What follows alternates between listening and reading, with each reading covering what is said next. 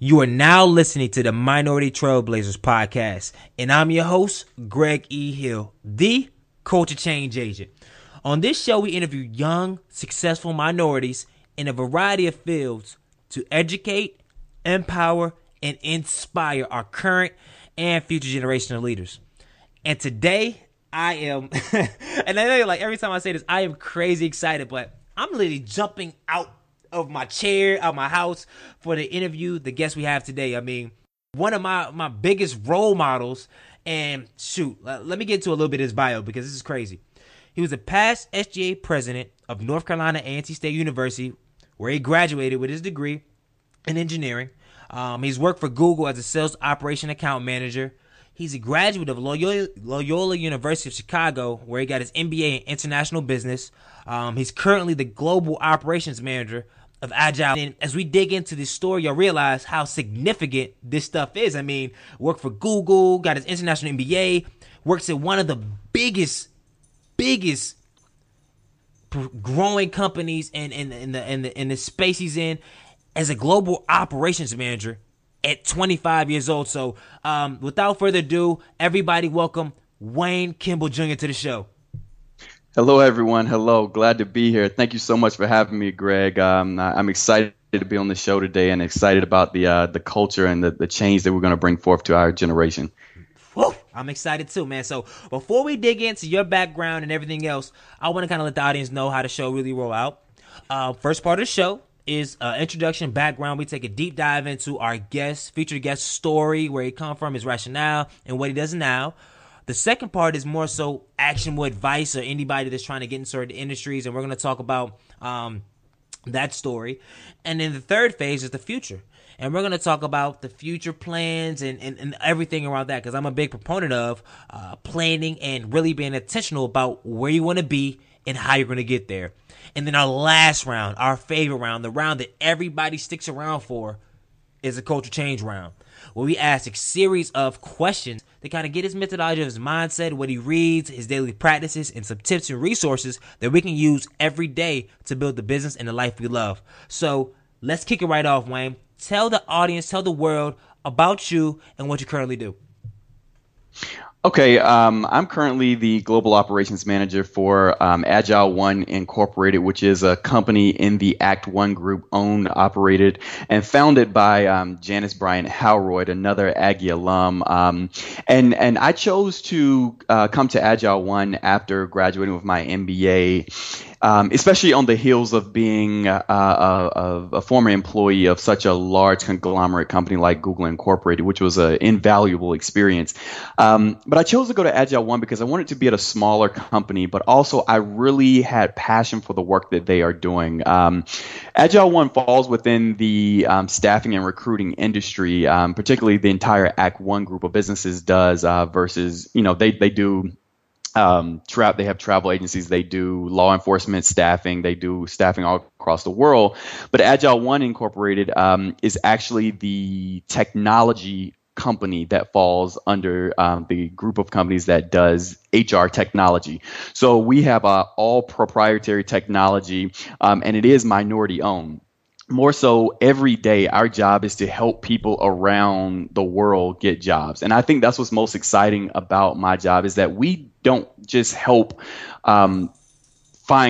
help companies find people, but we help people find jobs that are really meaningful and exciting to what they're going to be doing. We help drive down the unemployment rates around the globe. Meanwhile, doing it with meaningful technology that we own, and we aren't using someone else's technology. So it's just so exciting to be at a company where I can see my direct impact, the work that I'm doing, how it impacts the society around me. Mm-hmm. But more so, what humbles me most is that Janice Howroyd, the founder CEO, she is from very humble beginnings, like myself. I'm from a very small town in eastern North Carolina called Roanoke Rapids, North Carolina. And, very small town, only a couple stoplights and flashlights, a Walmart, a Sonic drive-in, a Little Caesars. And Janice is from just, an hour down the road. She's from Tarboro, North Carolina, but she's a young lady that had a vision, came to A&T, and after she graduated from A&T, she had a vision to start a company. And over 25 years ago, she started that company, and now it's a multi-billion-dollar company, and it's still privately held. It's been offered to be bought out by other larger companies, and she remains true to her values and to her humble beginnings, and she wants to keep it a family-owned business. And those are the reasons why you have to find your passion in life, and you have to really find what you want to be invested into. And I can honestly say that I love the work that I do, not just from global operations and engineering and business, but also the work that I do with helping people on a day-to-day basis. Man, that's powerful. That's huge. There's so many takeaways already that we could take away from that. But before we kind of dig in, because I want to dig into the personal story about Wayne Kimball Jr. Not before all the glory. I want to dig into your journey. But before we do that, we're gonna start this thing off with a quote. Because anybody that knows me, and Wayne knows me very well, I'm Mr. Quote Guy. Every morning I send him a quote, and it gets the motivational ball rolling on your day, and it kind of gets the positivity jumping. So I'm going to get the floor to Wayne. I want him to share a quote that he lives by, that he does every day in his life, and give us a story about it, how he uses it. Okay, one that I hold very near and dear to my heart, and some of you may have heard it before, and some of you may just say it's very simple. But something I tell myself all the time is that the impossible is only the impossible until you find a way to do it. Woo! And why not make that you? Why not make it today that you're the person that changes the impossible to the possible? And the reason why I live by that is, man, like every day I challenge myself to be better than I was the day before, and I just really push myself, and I'm like, okay, well, there are other giants in the world, not just the Gandhis and the MLKs, but the Bill Gates, the Mark Zuckerbergs, the, Larry and Sergeys, and, the people who have just been revolutionary, the Steve Jobs. And I'm like, okay, well, today it can be Wayne Kimball Jr. Today it can be Greg Hill. Today it can be whoever is listening to this podcast. And so just keep that in mind and believe and know, regardless of what your spirituality may be, just know that the impossible is only the impossible until you find a way to do it. And why not make that you today? Oh, wow. Powerful, dog. Powerful. So give me a story recently or growing up where you really lived by that statement. Oh, wow. There are just so many. But growing up, like I said, I've given you just a preview to, the small town that I grew up in, the humble beginnings. And, growing up, I was, one of the smarter kids in my class, but it was always very interesting to me when I would go to summer camps and I would learn about some of the other places that other kids were from, and, the lifestyles that they lived and all this type stuff. And, it was never a point where I was envious or I was like, oh my gosh, I have to have that or I have to do that. But it did create a sense of drive in me that I was like, okay, I want more and I believe that I can have more. And I've just always tried to build on the legacy that was built for me. So my dad was first generation college graduate in his family. He's the only one out of all his siblings that went to college. And he was a farm boy from the country. And just seeing how he persevered, like him telling me stories of like when I was growing up, son, we only got one pair of Chuck Taylors per year.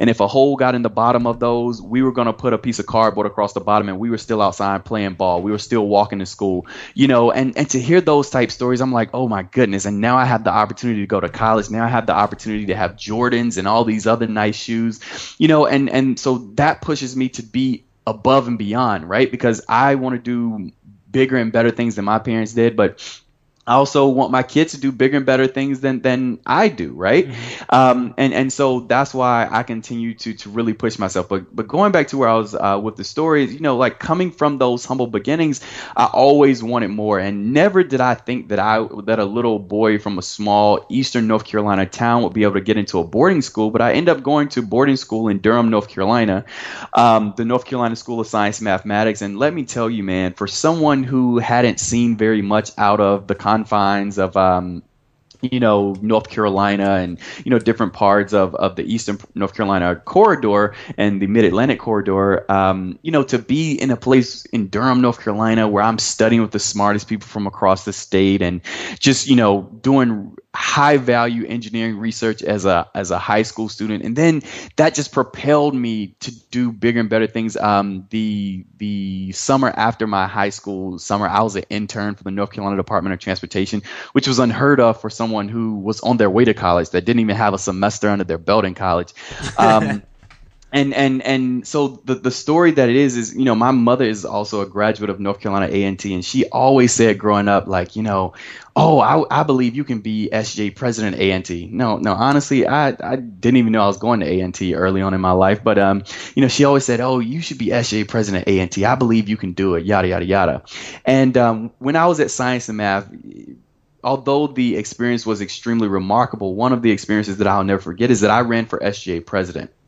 And I was coming from a small town where, like if you were smart, you kind of could do what you wanted to do, right? And SGA was easy and stuff in that area. And, I was the big man on campus. Then I got to the boarding school, and I had one of my first major losses in life. And I lost to one of my good friends and someone who I still respect a lot to this day.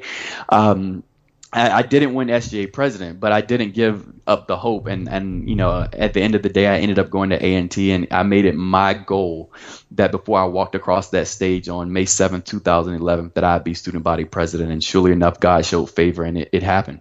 Wow.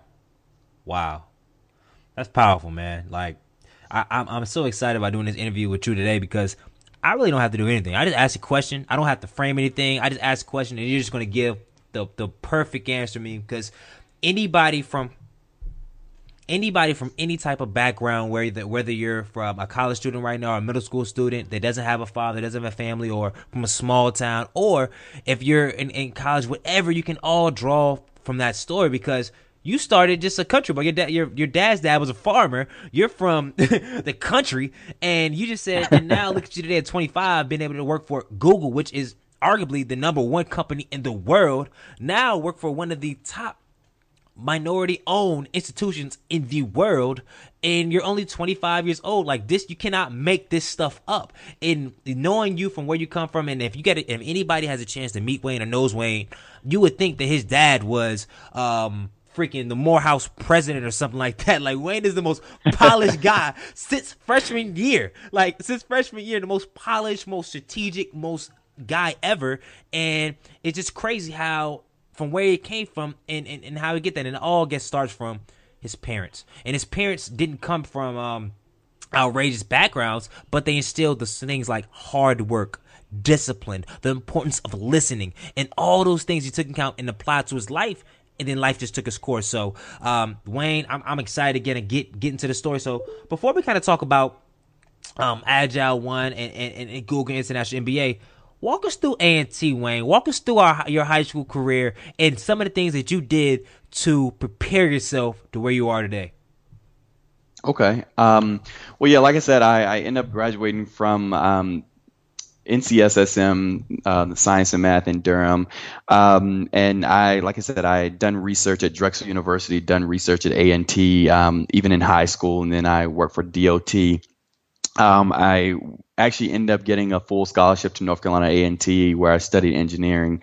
And my freshman year, I was involved in SGA, but I didn't run for an office. So I was involved by being an intern and an assistant to the vice president, and I served on the freshman class executive board because I really wanted to focus on my grades. And the message I'm trying to send here is that you can still be involved, you can still do things that interest you, but keep your focus on what's ahead of you. And at that point, I'd never been in college before, so my focus was my grades. And surely enough, even as an engineering student, by the end of my freshman year, I ended with a 4.0 GPA.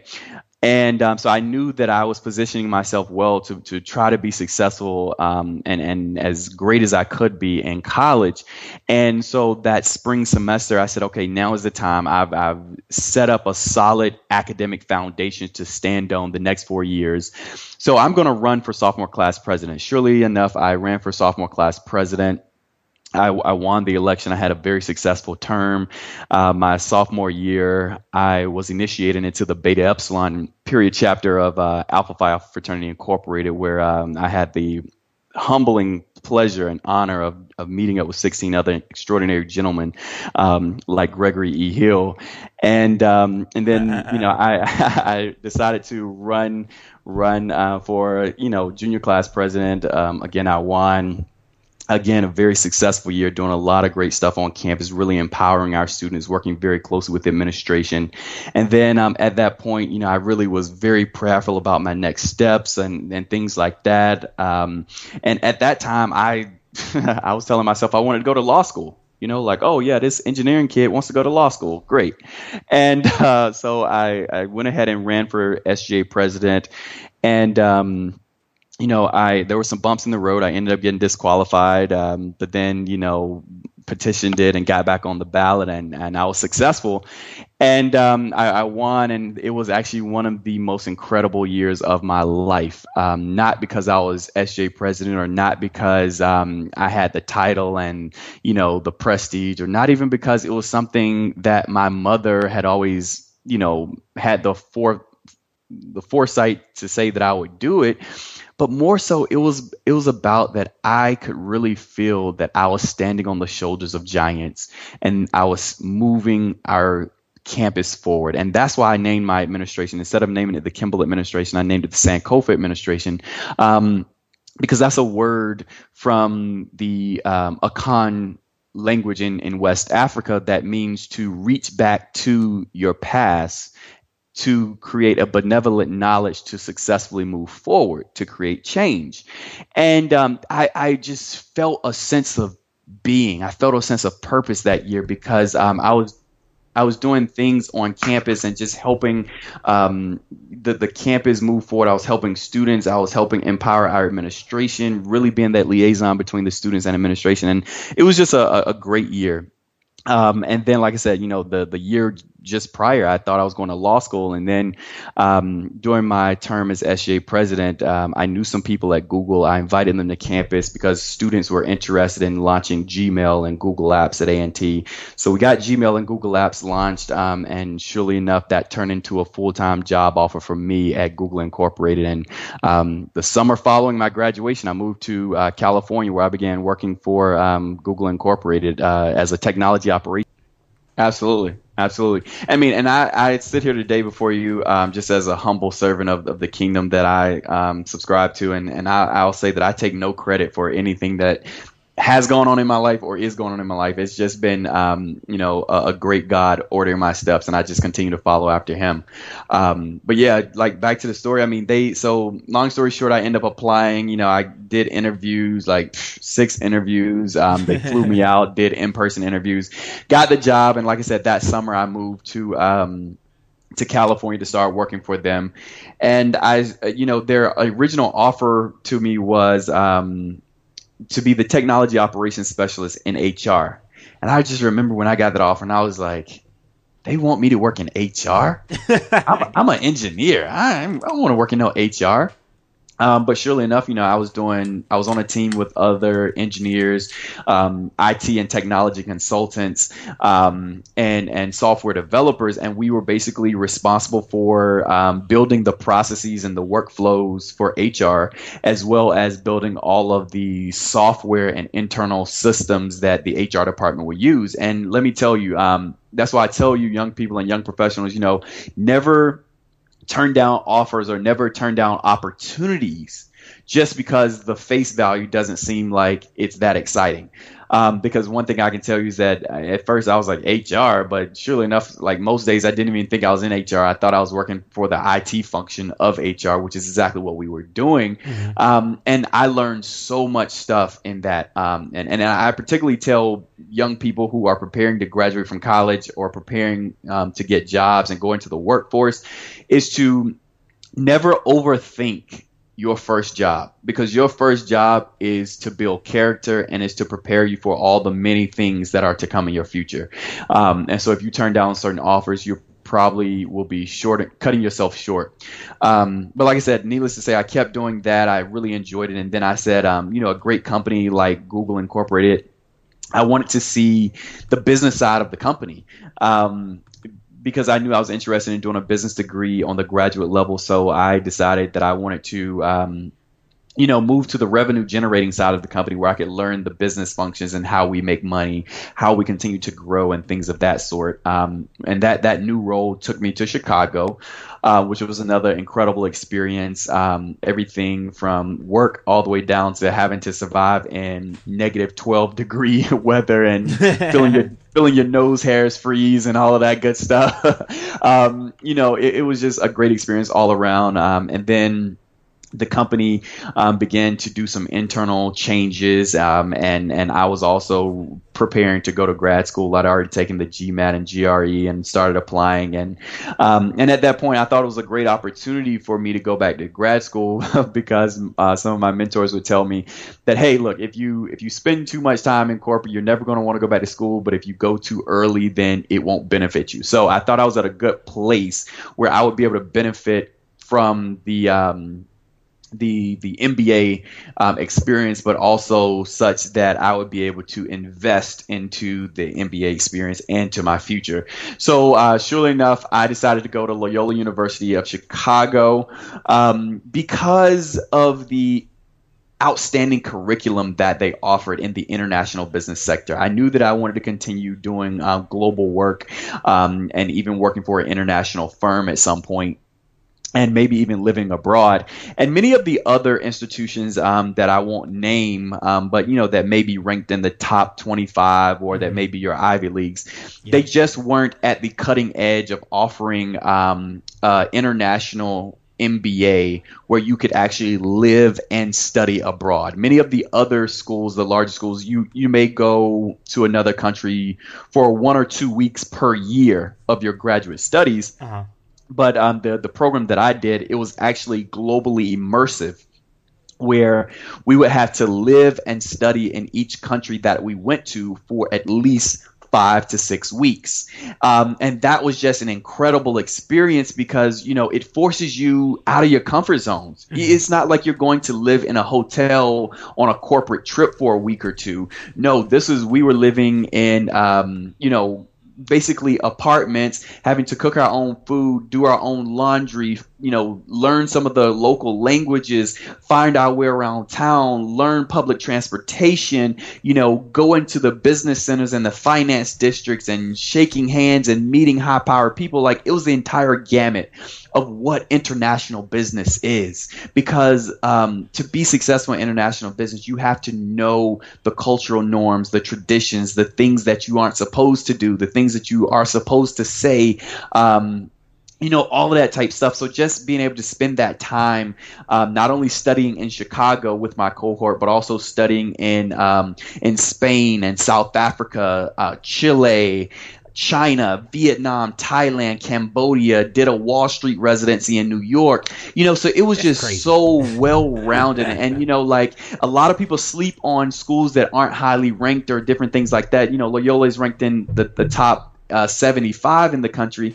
And it gave me the experience that I really wanted. And I feel like the program and the university invested into me. And I feel like I was able to give something back to the university just as I did at North Carolina A&T. So with that said, I'll get off of that and I'll move forward to our next step on Agile 1 if you're ready. Yeah. And I want to kind of dig into one thing out of that. One, that's just amazing. That really is, man. Like the international experience. And I'm really a big believer, and I think you are as well, of, honestly, I'd rather be a big fish in a small pond first.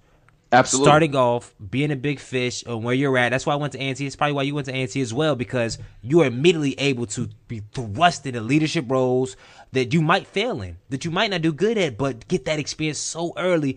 And then now, so say, let's walk through, say 10 years, boom, boom, 20 years down the line where you need to be making those executive decisions, you've already had all those experiences because you didn't have to go to the top dog. You said, no, I'm going to take advantage of every single experience at this part right here because it's best for me. Because I remember a while ago, I was talking to you about, this was before I even left corporate America, and just seeking advice.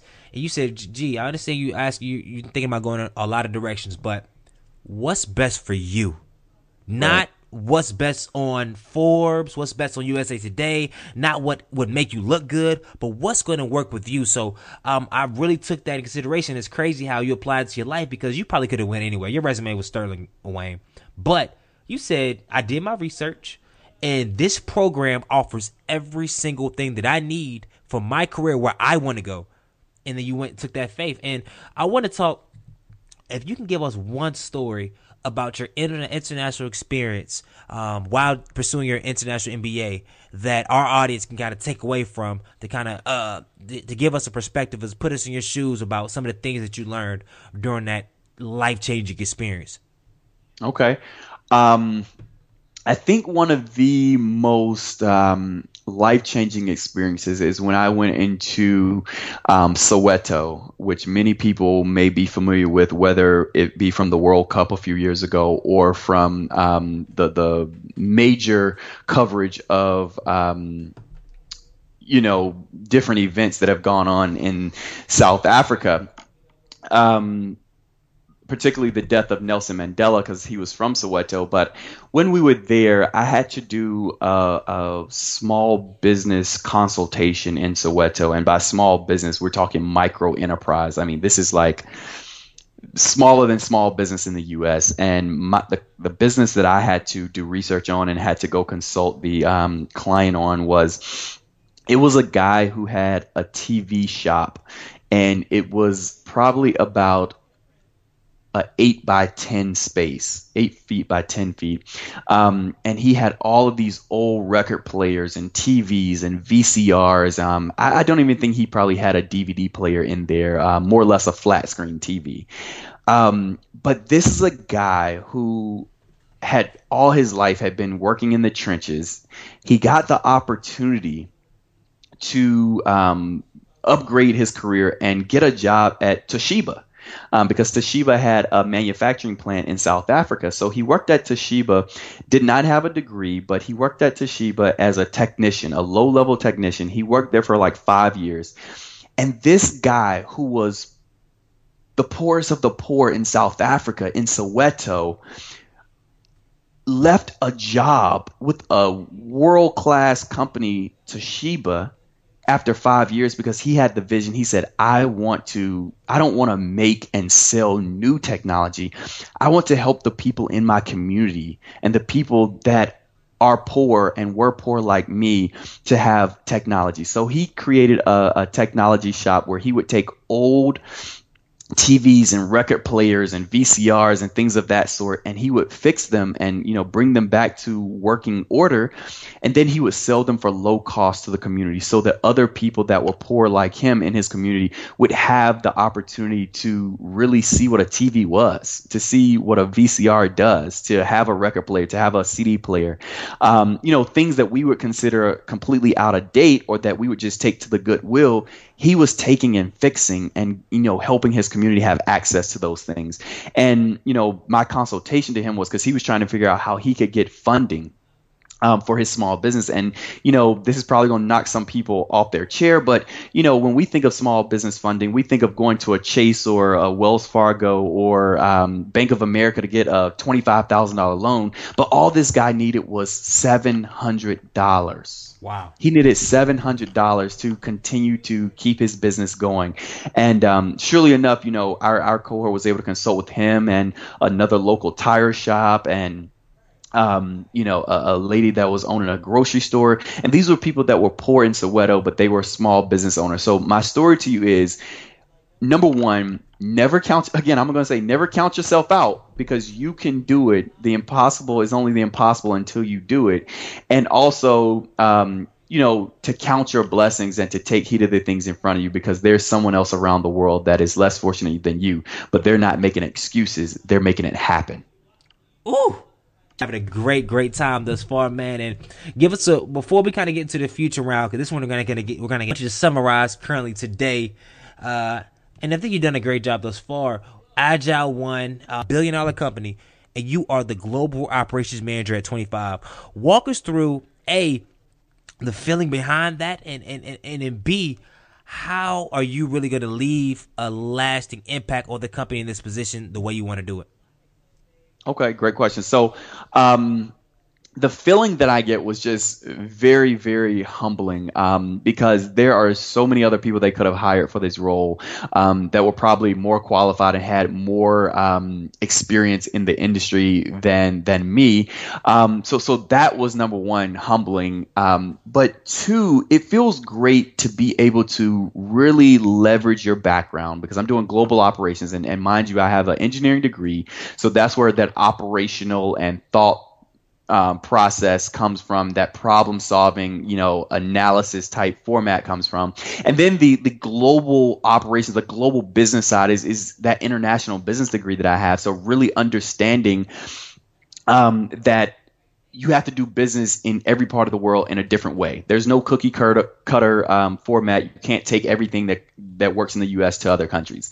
So I think just being in that setting is great, and having the opportunity to really do something I really enjoy and that I'm passionate about. That's the most exciting part to me. And then leaving that lasting legacy. There is nothing like being at a company at the height of its growth and expansion.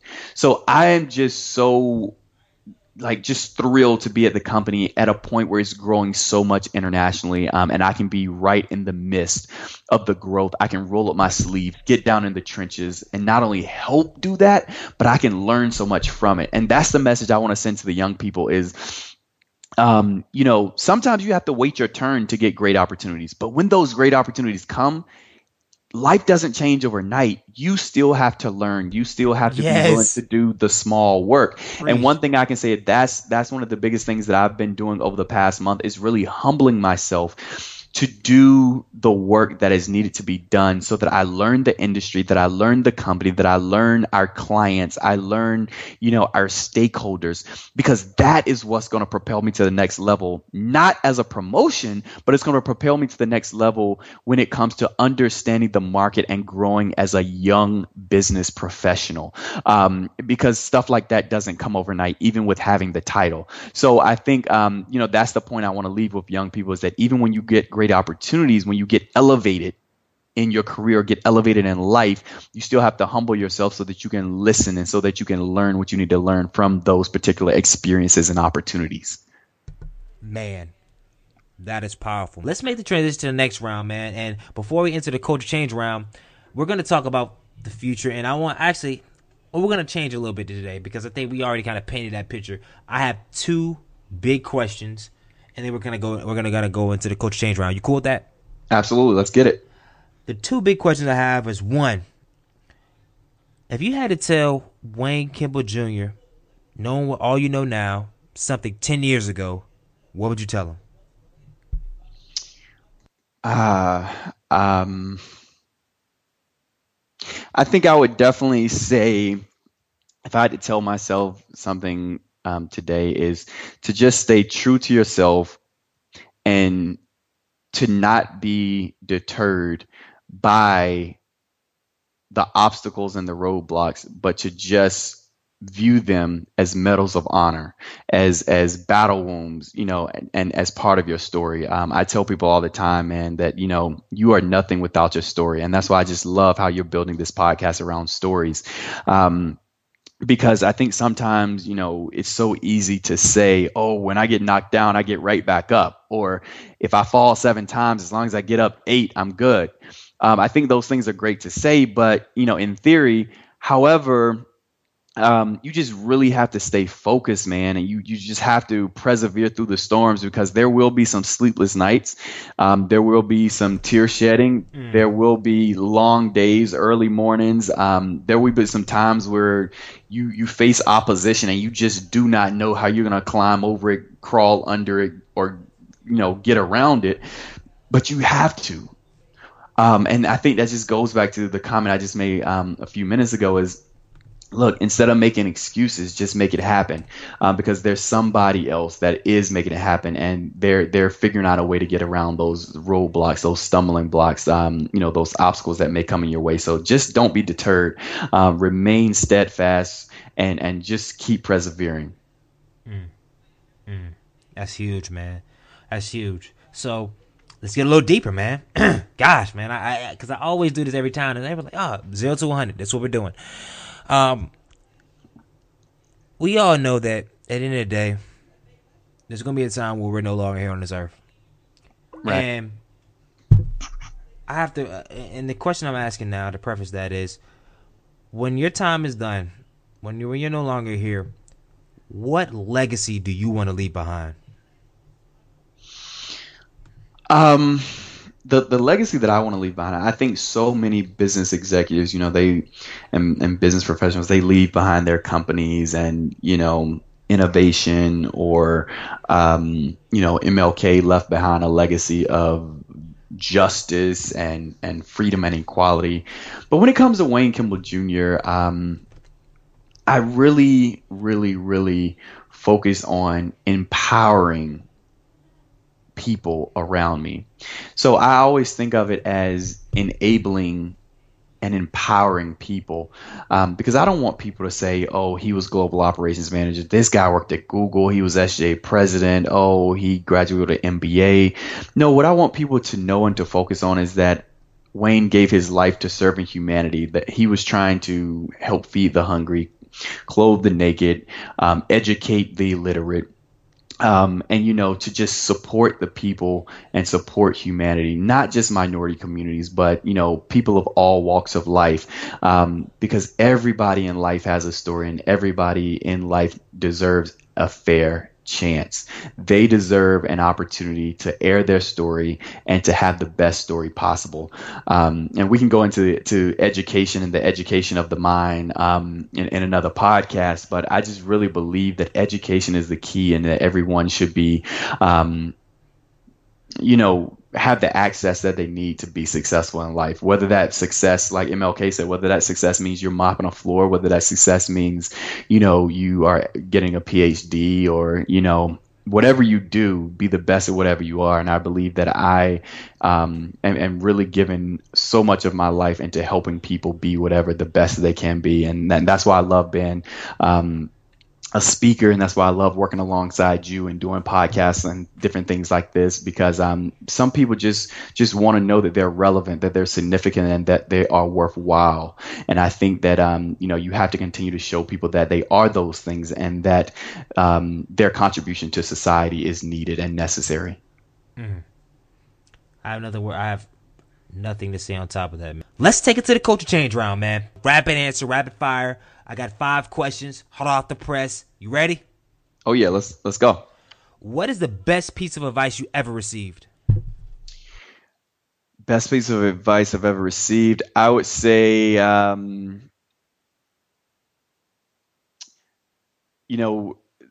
mentor would always tell me, and my mother would always tell me too, from Socrates, the unexamined life is not worth looking at. And, to just, if do to others what you would have them do to you, and, live a life that you would want people to look back on. Deep. What is one of your personal habits that you can attribute to your success? I would say having great character, good time management, and being great at networking and leveraging opportunities. Huge, huge, huge. What is your favorite book outside of the Bible, and why? Well, I'm going to get close to the Bible. Shout out to the Enders family who gave me this book for my MBA graduation, but it's a book called The Richest Man That Ever Lived, and it's by Stephen K. Scott. And it's a book. It basically tells how you can be an awesome business person and business professional by just living by the book of Proverbs in the Bible. And it's an awesome book. I definitely recommend it to anyone. And so I guess I kind of already answered why I love it, but it really breaks down the book of Proverbs and just shows you that how, many, many thousands of years ago, this book was written. The book of Proverbs was written, and you can just go back and read that. And if you just follow those things, then you would just be successful in whatever endeavor or life work that you do. What inspires you and keeps you motivated? I would definitely have to say, and I know this is going to sound slightly cliche, but I would definitely have to say my family. And I say that because I'm from a very blessed family who is well educated and, has done a lot of good stuff in the church and in sororities and fraternities and just in the community at large.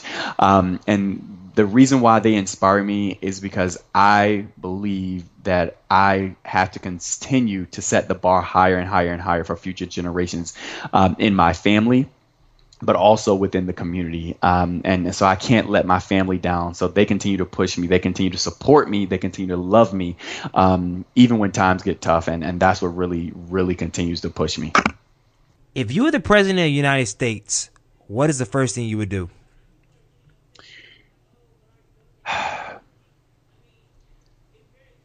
I would have to say I'd really continue focusing on education on all levels, K through 16, and really helping make college education affordable.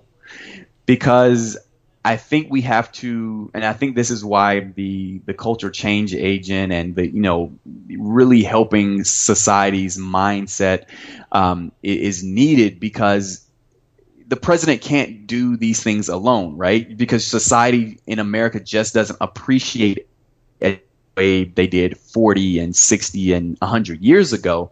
So first of all, we have to change the mindset around that to get people to understand education more, why it's important, and appreciate education. And then we have to make it affordable and accessible so that people can take advantage of it. Because I think a lot of people are getting discouraged from going to school because they are saying in their heads, well, A, school isn't important to me, or B, why go to school when I'm going to be in debt the rest of my life? Or why do I need to go to school when there are many people that didn't go to school and they're super successful, and I know people that did go to school and can't find a job. Mm-hmm. So I think that really focusing on education and its accessibility and affordability is really important. And then blending that over to our job market, really continue to build jobs and a workforce that is available to people who need jobs the most. Gotcha. Amazing answer. Amazing answer. So let's wrap it up on this one, all right? And all right. We always say my moniker is the culture change agent, and we know how important it is. So, but let's dial it into the African American community, our demographic. Okay. So, if you could change one thing about society, most specifically our African American culture, what would it be and why?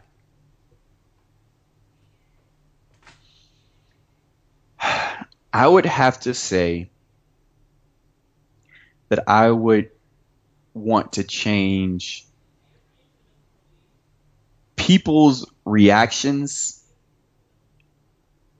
responses, and just overall how they perceive situations. Let me dig a little bit deeper on that, because I know that sounds very high level, but it just bothers me that people in our society, particularly in the African American race, feel that many things are acceptable today. Things that wouldn't have been acceptable many years ago. I think that's the first thing. And then I think that we have to begin focusing that around crime, education, spirituality, and there's so many avenues that we could focus on. And the reason why I say that is because, I'm going to be slightly provocative here for a moment. We talk about the Mike Browns and the Trayvon Martins and, different things of that sort. And it's great to march and it's great to advocate. But I'm more so for making the African American mind more agile, such that they can focus on, okay, let's not just look and make this a race issue, but let's look at what we could have done differently. Let's look at how we can live our lives differently. Let's look at just really thinking about, well, if we were in church as much as we used to be as a race, if we were, focusing on family time and the foundation that strong fathers and diligent mothers play in the lives of building not just children and a family, but the role that they play in building a community, a society, a legacy. And then I think about, so we've talked about church and education and family, but just being respectful. I just wish I heard, please and thank you and holding doors and respecting the chastity of womanhood. I just wish I saw those things like I used to see, even in just 10 years ago, 15 years ago. But I wish that it were how it used to be as I see it in documentaries and movies from the 50s, the 60s, and even before. It's those things that we have to get back to the basics on. And I really wish that I could change the mindset on that. And that's why I look forward to continuing to work with Gregory E. Hill, the culture change agent, on making some of these things happen. Salute to you, my brother. Salute to the positive things that you're doing in the community. And I look forward to working with you. I look forward to speaking on sets with you and on panels with you. And however I can be of service to you, please reach out to me. I'm humbled to have been on this podcast. So thank you so much, and continue kudos to you and all the things that you're doing. Absolutely. You can always go to WMKJR.com. And if you need any more information from things we shared on the show, be sure to check out www.greggyhill.com. If you want to be on the show, send me an email. All right. So once again, thank you for listening. I'm excited to release this thing. And remember one thing only. Don't forget, change the culture. Good night.